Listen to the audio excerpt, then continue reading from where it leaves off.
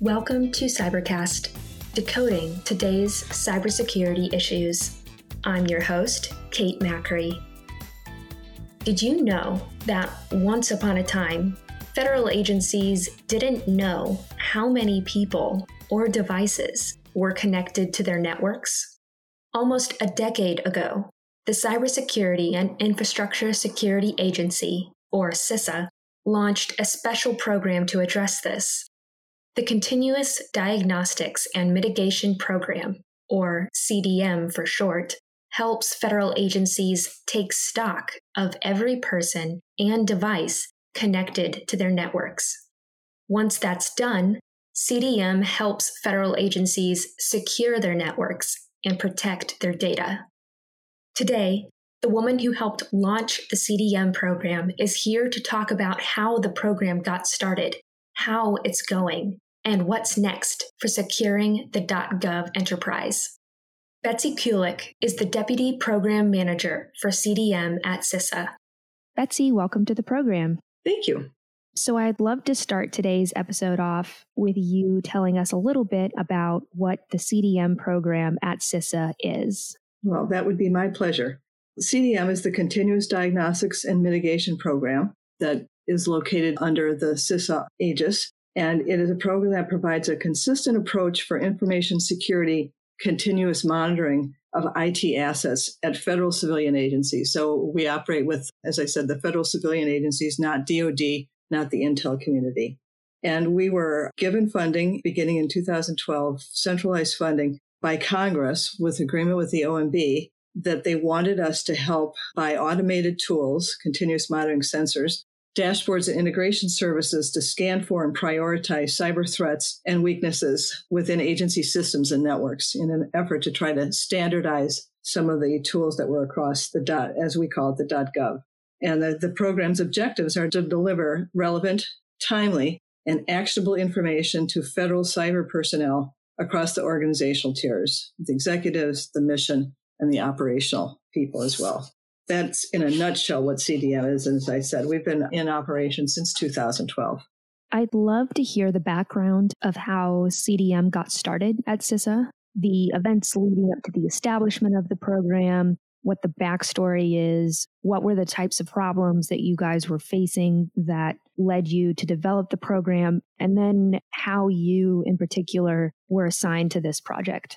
Well, when we started the CDM program, then as now, the federal .gov space was and is under attack by a variety of actors, daily, continuously, 24/7.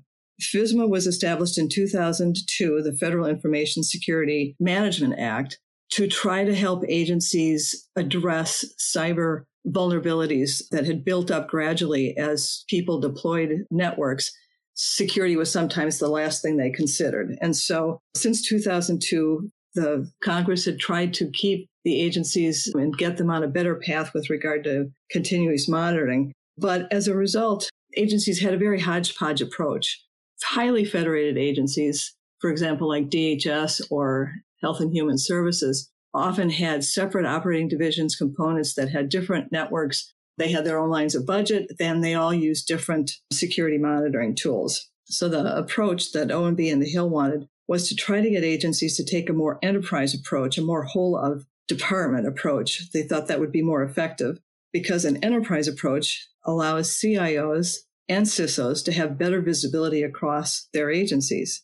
An enterprise approach, a whole of agency approach, allows economies of scale, which gets attractive pricing, always important in times of constrained budgets, and help achieve efficiencies in terms of labor and training and support. So we wanted to build on what had been started in 2002 in terms of using COTS tools to help agencies better manage their IT assets. And that was the genesis of the program. Key to that was having a dashboard that would pull all that information together and allow agencies to use that information in an operational manner. I got involved in it because that year I had happened to become a Fed after years of supporting DHS as a contractor and was in the right place at the right time, frankly. They were looking for somebody to help from a program perspective, and there were only one or two of us that were actually on the program, so it was kind of a fun time. It was like starting up in a garage somewhere. Yeah, you did. I'm actually interested in hearing what happened when the program was being conceived and was being talked about, and how were you approached? Did they come up to you and say, Betsy, we want you in charge of this program. We think you're going to be a really good fit for this. Oh, it was not so personal. No, it was truly serendipity. I had joined this one particular entity within, at the time, I think it was NPPD, and was a brand new Fed with a different, not a full portfolio. And the leader at the time, John Streupert, had managed to get approval for and funding for the program in 2012. And I have a background in IT security and policy. I had spent a lot of time working on the nexus of those two issues, IT security and policy, for the previous, 8 or 10 years with DHS. And so I had a kind of a nice background that fit into trying to put the framework around the program and then actually try to implement it. Gotcha. You mentioned that before the CDM programs started, there was a hodgepodge approach between the different agencies. And you specifically mentioned HHS having their own approach to kind of what the CDM program addresses. Can you talk a little bit about what the different agencies were doing in terms of trying to manage their assets and their networks, and then how the CDM program specifically addressed those things in a much more cohesive and efficient way? As I kind of alluded to, the last, 10, 20 years, agencies had to build networks to meet mission requirements. And again, security was considered, but sometimes not at the top of the list. And individual components or operating divisions within agencies frequently, as I said, had their own budgets. They have their own line of appropriations from the Hill, which naturally gave them the authority to go ahead and buy whatever tool that their leaders really wanted to be used for information security monitoring. And that was good at the time, but it was realized with the kind of cyber attacks that we were facing, we needed a more unified approach. Plus, it's really expensive to do that. You've got no way for economies of scale. And in addition, you've got pockets of labor that are really good on one tool in one place, and another part of the agency has labor that's trained for a different tool. Frequently, what that resulted in, because FISMA required centralized monitoring of what was going on with the agencies, so agencies with their disparate tools would have to collect all that information, most often putting into spreadsheets, which is nowhere close to automated. And then somebody up at the top would have to combine all these spreadsheets. And it gave you probably we know it was not an accurate reflection of actually the assets that any agency was actually trying to manage.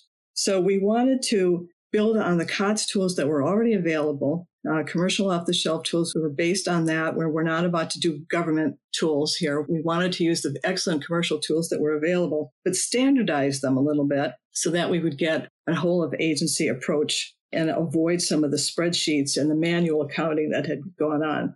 So in order to do that, though, we needed to look at it from an agency perspective.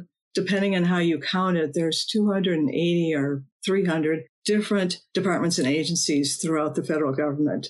Some of them are small, non-CFO Act agencies. Some of them are mammoth, like DHS, HHS, USDA, VA are large. But we couldn't define an acquisition approach that would be able to just buy tools for all those different agencies. So we had to take a whole of agency approach to this, an enterprise approach, and come up with an acquisition vehicle that would allow us to combine those agencies into groups to get some economies of scale and be able to help them finally take an enterprise approach, at least with regard to some of these cybersecurity tools. You mentioned there were certain types of cyber attacks that government agencies were facing that required a unified approach, a whole of agency approach, and not just a whole of agency approach, but a whole of .gov approach, right? Can you talk a little bit about what types of cyber attacks CISA was seeing that made CISA think we need a whole of government approach and a whole of the .gov community security approach to solving this problem? I don't think I could really distinguish particular attacks that were happening in 2012 versus today. The attacks, I guess, were a little bit more simple last, 8 years ago, maybe increased in sophistication. But one of the things that we knew that we recognized back in 2012 was that we had lots of assets out there that nobody was managing. So when a vulnerability was released in 2013, for example, on Microsoft or Oracle or whatever, it was hard for agencies to know, did we even have it? If we do have it, how much of it do we have? Where are all those potentially vulnerable targets in our agency? That kind of fundamental information was really seriously lacking. Pockets of that existed. Individual system owners clearly knew what they had, but there was not a way that the CIO up at the top level could be sure that he had necessarily patched everything for even regular Microsoft Patch Tuesdays. So from a fundamental basis, that was the ground basis of what we wanted to do, is get in and make sure you can't manage stuff you don't know that you don't have. And so we needed to get asset management, hardware asset management established across the .gov, followed shortly behind by software asset management, because who's accessing those assets is just as important about whether or not you're controlling them. And those kinds of capabilities are just as important today as they were back in 2012. Just as an example, in terms of hardware asset management, when we pulled the groups together for the acquisition vehicles, we put them into groups. We had to come up with a way to convey to the system integrators at least a basis for how many assets were out for each agency. And we put those in reading rooms. They were used as the basis for the proposals. We awarded the proposals, and then the system integrators went out and actually began deploying the tools, and in some cases discovered some agencies had underestimated their total asset count by 200%. They had no idea, in some cases, how many assets they actually owned. Those assets, if they're not identified, are clearly not being protected or patched when the time comes. So we still have patching issues even today. In 2020, CISA has issued 2, I think, emergency directives having to do with some big vulnerabilities that have been released that needed to be patched instantly. And the approach that we took in 2020, when we released those emergency directives, it was much easier for the agencies this year to be able to patch than it had been from them in 2013. For example, in 2020, we did the first emergency directive, and within 10 days, more than 2 million devices had been patched across the .gov. That kind of response would not have been possible without CDM having allowed their whole of agency approach to managing those hardware assets. So CDM solves a really big visibility problem, right? Yes. And the more agencies are getting used to and getting full deployment of those CDM tools across their agency, the more data they're going to have. So I think we're going to see in the next few years a real leap in both agency and CISA understanding of the visibility of the IT assets across the .gov. In some cases, we don't even know how much information we're now going to be able to have. So we're still on a learning track of that, but we've made great headway in terms of hardware asset management and also user account management from the identity perspective. Both of those are 2 fundamental capabilities that CDM provides. And then we've got network security management and data protection management capabilities that we're also rolling out. What were some of the challenges that your team faced in the beginning of the CDM program, and what are some of the challenges that you are still facing right now? The first thing we had to figure out was how we were going to combine agencies into acquisition groups. That was a daunting task, and we tossed around different possibilities about putting everybody into one, which was clearly not going to work, or dividing them up. And so, as you may or may not know, we divided them up into acquisition groups. DHS is its own separate one because it's highly federated, and we thought we'd get out and learn some lessons with our home agency first. Then we set up 5 more groups, combining agencies that were somewhat similar in both their mission and their IT maturation and their size. So one group, what we call Bravo, has got DOI in it, VA, USDA. Another group has somewhat slightly smaller agencies that were far more sophisticated in some of their approach to IT. Then we put the non-CFO Act into their own group to provide CDM services from a shared services platform. But we had to figure all this out, and we had to figure out how to get information out of those agencies. There was no real structured communications set up to feed this information into us so that we could then make sure that the system integrators who were bidding on it had sufficient insight into what they were bidding on so that we would have viable proposals. As I said, we ended up having physical reading rooms, and each bidder was allowed, I think, 2 hours, 3 people, access to 3 computers in a proctored room where they were only allowed to take notes. System integrators still shiver when we talk about those days. They were pretty tough. And we had 5 different proposals going on, not all at the same time, but some of them did overlap. So that caused some resource issues for the system integrators. Then we had to figure out how to do the evaluations of these proposals because DHS couldn't just do it without the agency's involvement. So we needed to get the agencies involved to send a representative to be available to look at the proposals and make decisions and do the evaluation.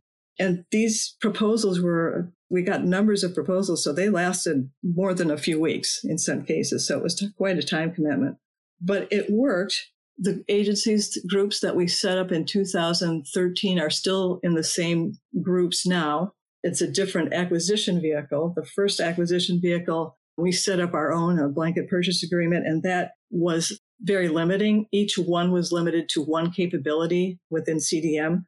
We had probably naive ideas about how long it was going to take. So they were 2-year, I remember maybe 3-year periods of performance. Takes a long time for agencies to be able to deploy some of these tools. It's not just done overnight. So we had some limitations in our original acquisition vehicles that we have since addressed under the Defend order, which I can go into if you'd like to hear about that. Absolutely. I would love to hear about that. What we did with Defend was to, first of all, allow all the capabilities to be provided under this. As I said, the first blanket purchase agreements were limited to specific capabilities. Under Defend, which is where we are now, all the CDM capabilities can be funded and provided by the system integrator. They have much higher contract ceilings, so we have flexibility as agency requirements change to increase or decrease work within that particular Defend group.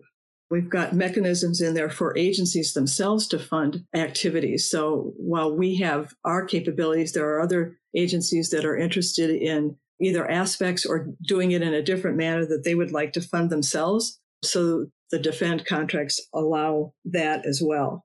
And did I say that they're 6 years? So they've got a far longer period of performance. So that gives huge flexibilities to agencies. If they're not quite ready, for example, to do full-scale identity and access management right now, there's still time to do it sometime in the future when it better matches what their requirements are. Yeah.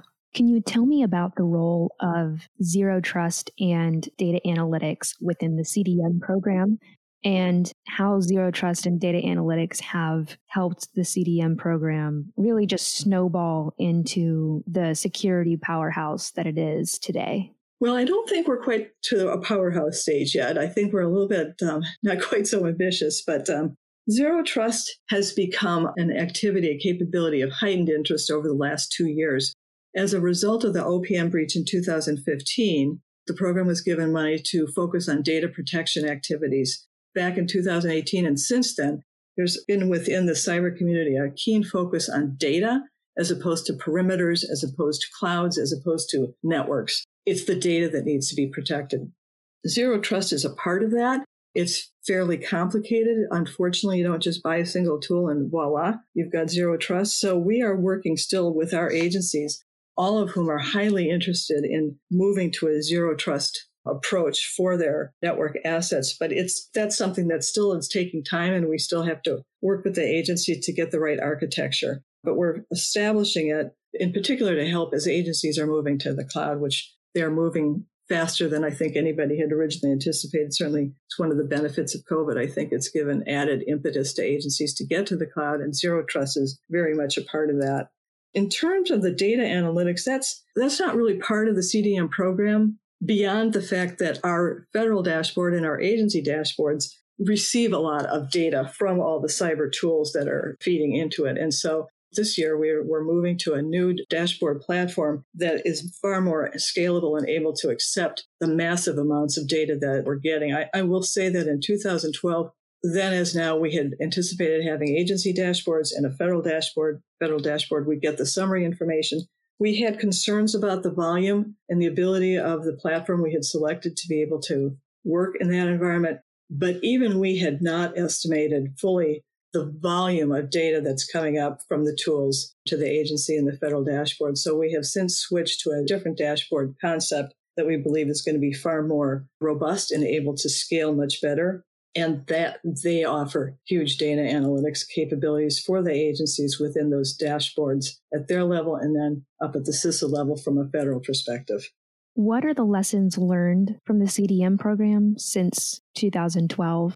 And how has the COVID-19 pandemic affected that? I think the best thing, as I think I've alluded to, the lessons learned is that taking a whole of agency approach is worth it. It's hard. It's complicated technically. It's challenging from a programmatic and a policy perspective.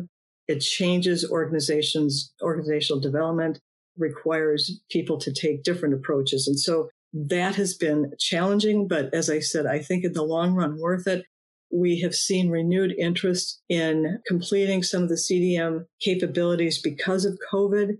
Agencies realized that given the sudden dispersal of all of their laptop assets out, scattered to the wind, so to speak, that cloud security was increasingly important and it couldn't be managed necessarily as effectively on a component by component basis. It would benefit from a .gov or a .agency perspective. And I think that has been, if there's a silver lining, that's, I guess, a tiny silver lining about it. Renewed interest in that enterprise approach and cloud security and making sure that identity and user access is managed properly because, again, assets are scattered to the wind. And so you need to be sure that you're controlling who has access to which one of your assets. Going forward, what does CISA hope the CDM program can accomplish or make significant headway in over the next couple of years now that asset and identity management is starting to get under control at different federal agencies who are using the CDM program? What CISA does is it leads the national effort to defend critical infrastructure, which clearly includes the .gov, against the threats of today while working with partners throughout government and the private sector to secure against the evolving risks of tomorrow. We've got the fundamentals in place or are about to get it in place. So now we need to refine our processes, really move more quickly in terms of patching now that we have the tools out there that can help us identify where the assets are so we can better protect those assets. I think we will be able to learn and better manage identities and user accounts, which will help both from an insider threat perspective as well as from basic, making sure people just don't inadvertently make a mistake and have access to the wrong thing and make a mistake in there. We need to be able to help agencies better operationalize the data that they're now having access to. And we'll be working with the agencies over the next year and a half, both to make sure that the data the dashboards are getting is accurate and reliable, and for them to really be able to use that information and have better insights into what's going on down within their own networks in an effort to really secure better for tomorrow so that we're not constantly reacting and we're finally being a little proactive and setting up defenses, possibly even before they're needed, and then therefore avoiding a potential problem. We have time for one more question. And the last thing I'd love to hear from you today is, what are you most proud of the CDM's progress so far as one of the people who has helped manage and drive this program from the very beginning? You're probably going to think I'm a broken record, but I'm going to go back to this enterprise approach. I feel really strongly that that's the best way for agencies to secure themselves, for CIOs and CISOs to be able to take steps that will be meaningful and will be impactful and will actually protect their networks. Without an enterprise approach, I don't see it happening. And the fact that we have made inroads, they have been painful. It's been many years in coming, but we finally, I believe that we've got agreement on the part of agencies that this is the right way to go. There's still some quirks to work out. The move to cloud is going to help it, I think. But it's that being able to take the agency view and then ultimately now, because CISA exists, for CISA to take a .gov approach across all those agencies. I think we'll see some really exciting things coming in the next couple of years as both the agency and the CISA officials can really take advantage of all this wealth of data and hopefully be in a much more protected and secure cyberspace. Awesome. Well, thank you so much for your time today, Betsy. I really loved hearing about the CDM program and your involvement and how you guys have really been focusing on getting that visibility across federal agencies so that they can secure their networks. It sounds like you guys are making amazing progress and doing a really great job. So thank you so much.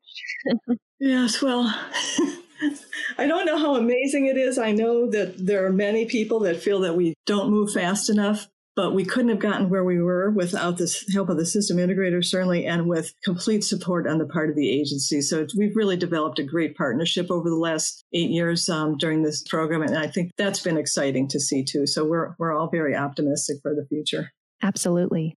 Well, thank you, Betsy. Really appreciate your time today, and thank you for coming on Cybercast. Well, thank you for inviting us. Appreciate it. Thanks to CISA and people like Betsy, federal agencies are getting better and better at defending their networks. They're cataloging their assets and adopting a unified, top-down approach to cybersecurity. Federal networks of the future will use CDM to guarantee their networks are unassailable. To hear more about what's happening in the constantly evolving world of federal cybersecurity, subscribe to Cybercast and stay up to date on the latest cyber trends and insight. I'm your host, Kate Macri. Thank you for listening. Cybercast is a production of Government CIO Media and Research. For more podcasts, head to governmentcio.com/podcasts. If you're interested in sponsoring a podcast, contact us at sponsor@governmentcio.com.